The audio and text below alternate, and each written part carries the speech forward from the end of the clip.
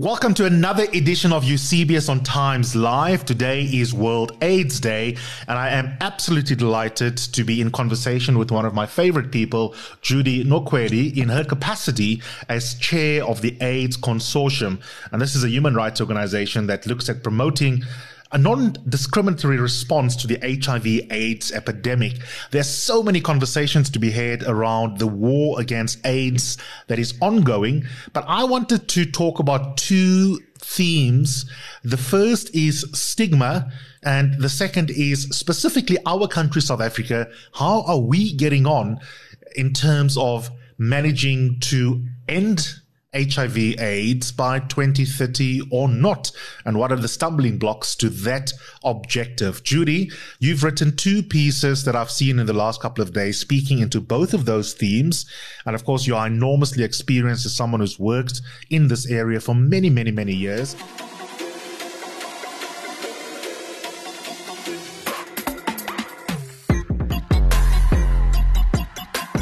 You're listening to Eusebius on Times Live. That's this latest podcast on Times Live. And it's me, Eusebius McKaiser, exploring the major issues of the week. That means you're going to hear a lot of law, politics, and ethics, how they intersect, and how important these stories are in the life of all South Africans. When people zone, their children must know these are sellouts. They put saliva on the paper. Mr. Julius Malema whispered and said, sing it, sing it. And then they share that zone. No, I'm not going to apologize. Can I have my iPad, please?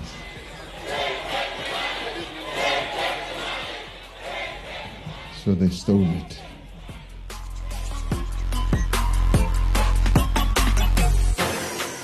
Thank you so much for making time for me in your busy schedule, and welcome to Eusebius on Times Live. Good morning, Eusebius. It's great to be talking to you, but of course it's tragic to be talking about the issue of HIV and AIDS after decades of decimation, disaster, and discrimination. But, I am willing and able and humbly will share my journey with HIV that started in 1984.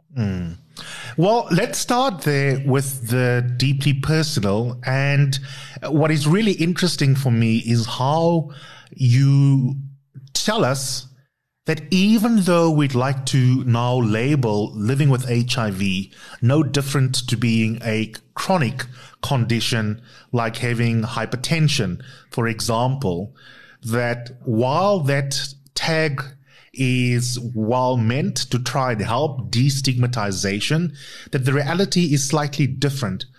Speak to me about your personal experience, and then also in terms of the patterns of experience of persons living with HIV and affected by HIV and AIDS, whether it is true that we can just think of living with HIV as having a chronic condition. I completely disagree with anyone who says to me, it's like living with any condition. And I'll take you back to my journey in 1984, when I buried two of my closest friends, Eben Venter and Nicholas van Schalkwyk. And I'd just like to, for a moment, pause in their memory and in memory of the millions of people across the world that have died from HIV. They died miserably. They died at the height of the wave of gay bashing, anything that looked, smelt, or spoke of gay was meant to be eradicated from the planet. And I was living in Sydney at the time, and of course it hit Sydney's gay community in a I can't even begin to explain how. And people were then even taking battery acid, anything that would give them an extra day with their loved ones. And that really was the beginning of my journey, because they were two South African gay men who left this country because of being Afrikaners, being gay, being liberal, being progressive. They sought a better life in another part of the world. And of course, AIDS came and just took their lives away. And it was at that stage when they said they need a straight woman I was a black straight woman, which added another dimension to the fight against HIV in Australia and in Southeast Asia.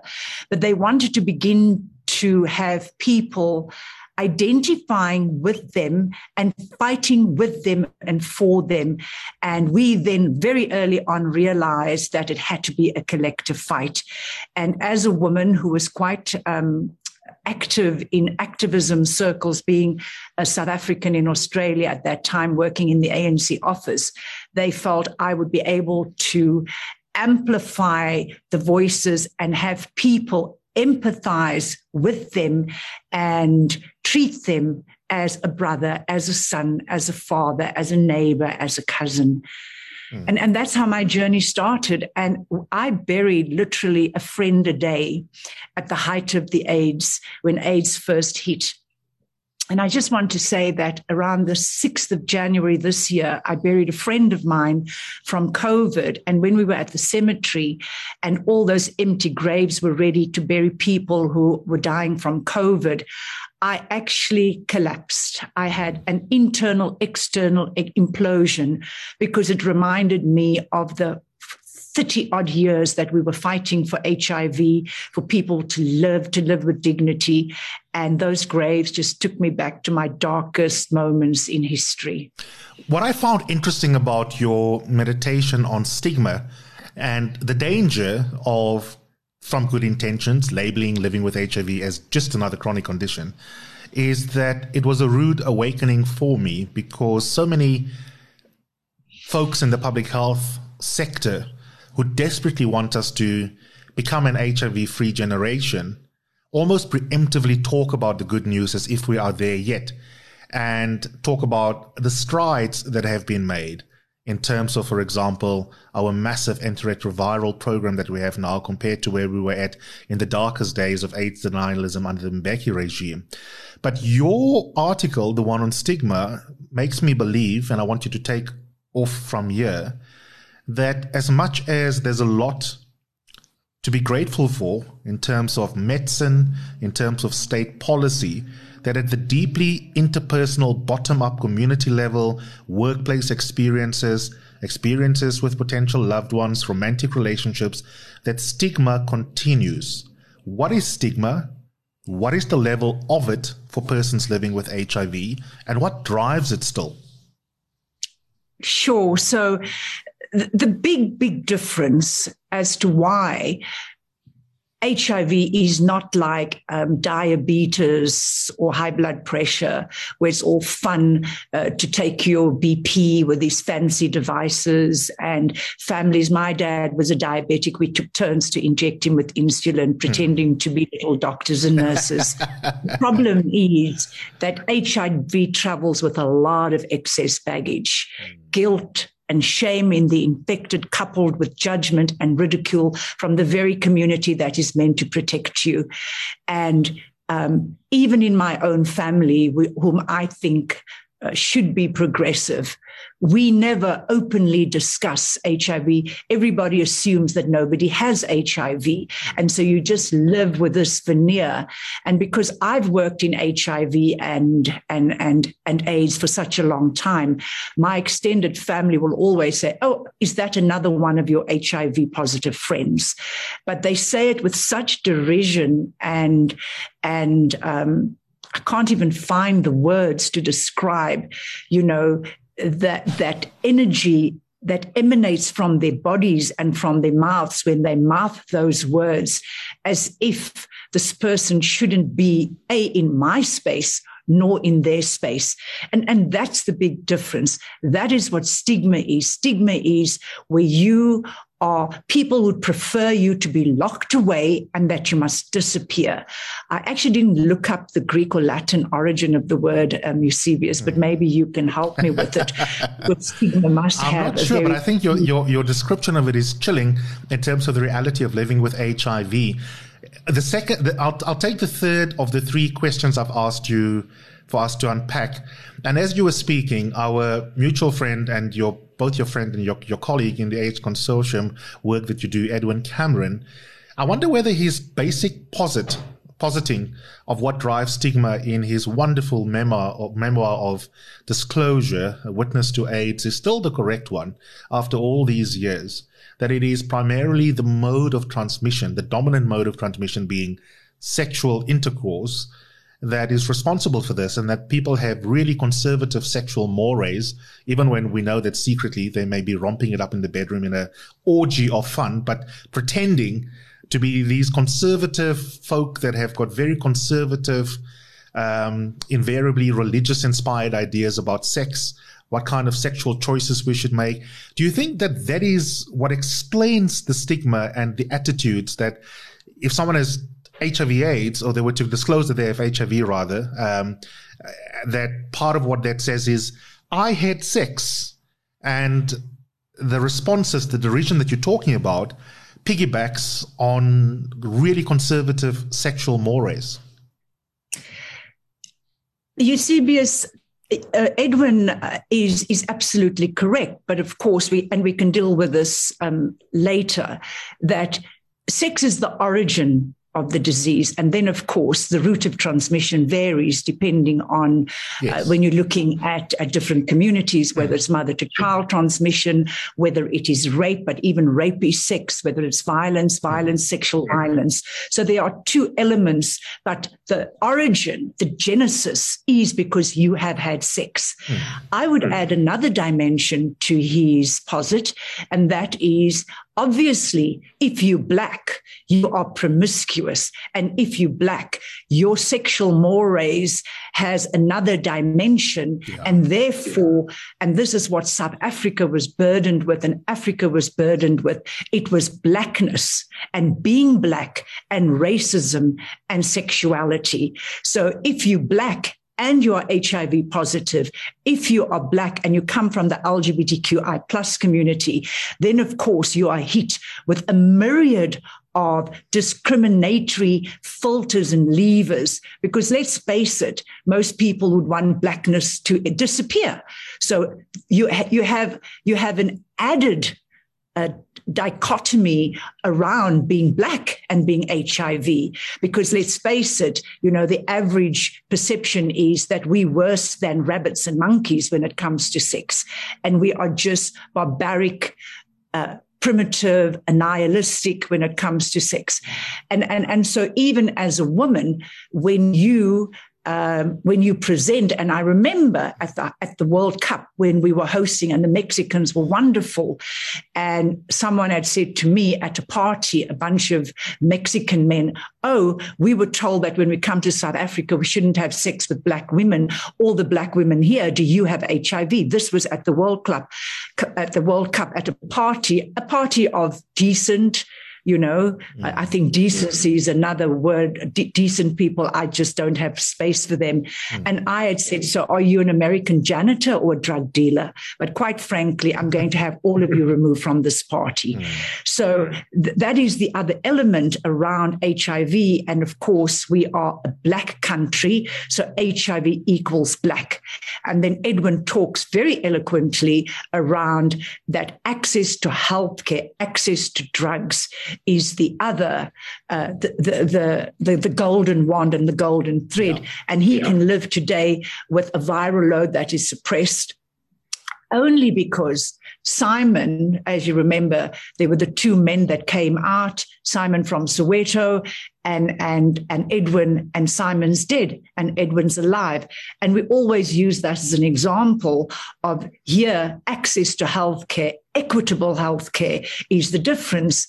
And when you're an educated white man or an educated white woman, okay, let's put the gay issue aside, then it's it's like, shame, as opposed to you disgusting piece of whatever. Before we talk about the South African overall stats and where we are at and what the future portends, one last question about stigma. Is there any good research around the volume of stigma, even if it's qualitative? Do we understand whether stigma is going down over time or whether the picture stays the same? What do we know? I don't have a body of current research that I can refer to. And as you would know, and people who know me, I'm very evidence-based when it comes to informing decisions. But at the same time, I can only talk about my 25 young people. And before we end, I would like to put up a copy of the book, because I titled the book after the Nina Simone song, because I raised my son every day in the car. We'd play Young, Gifted and Black as he entered the white world of education. And I use Young, Gifted and Positive. And those 25 stories, whether you've got 250,000 stories or research based on 2.5 million, the 25 stories gives expression to how young people live today with HIV, and that the stigma has not gone away. And in some instances, it has become worse.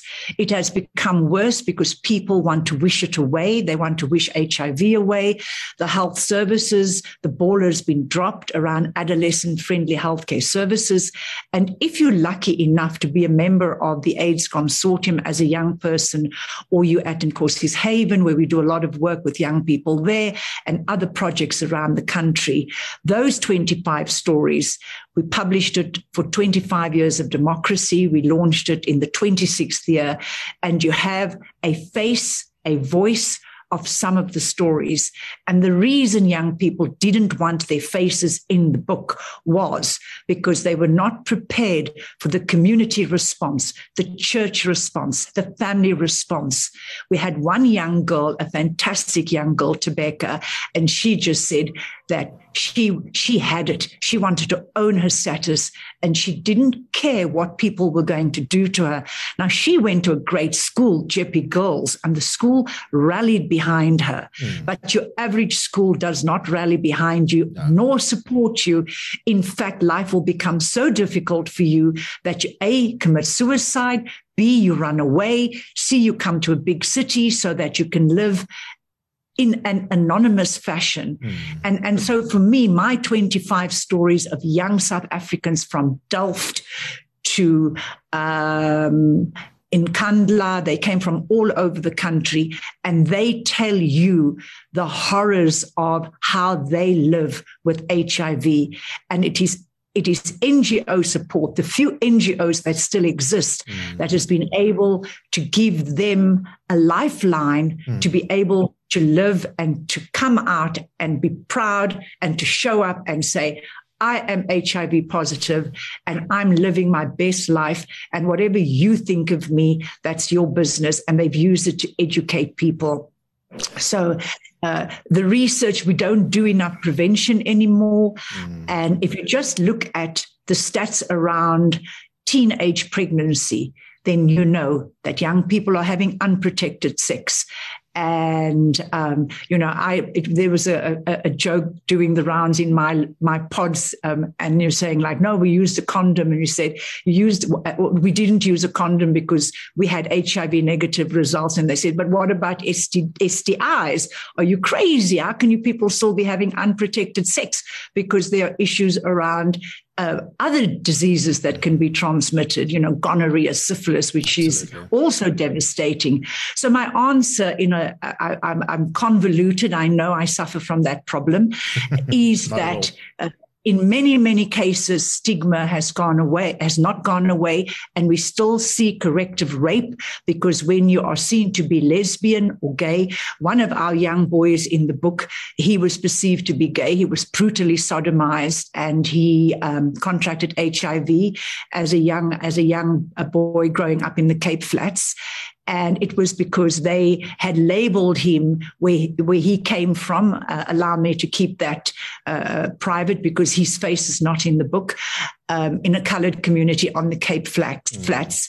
And I think one of the rapists, that is how he contracted his HIV. So we're not talking 20 years ago. We're not talking 30 years ago. We're talking less than 14 months ago. I think that's unfortunately a brutal truth that we need to reckon with, so that we don't become complacent about the challenge, which segues nicely to the last theme that I wanted to explore. Judy writes today, Despite the gains we've made in the 17 years since we began our national antiretroviral treatment program, the HIV pandemic rages on several steps ahead of us. Today, 1 in 5 of the world's 37.7 million HIV-infected people lives in South Africa. 240,000 of 1.5 million global new HIV infections in 2020 were recorded in South Africa. Of the 680,000 recorded global AIDS-related deaths in 2020, 126,000 AIDS and TB-related mortalities occurred right here in South Africa. And, which she alluded to already in terms of the burden that girls and women bear, 2,000 girls and women aged 15 to 34 are infected with HIV each week in South Africa. You then ask a question that I think is very pertinent. HIV may be a global war, but with South Africa currently shouldering the heaviest HIV burden in the world, this country needs to be at the epicenter of the command center. So if South Africa fails to eradicate the HIV threat to human health, Africa and the rest of the world will fail too.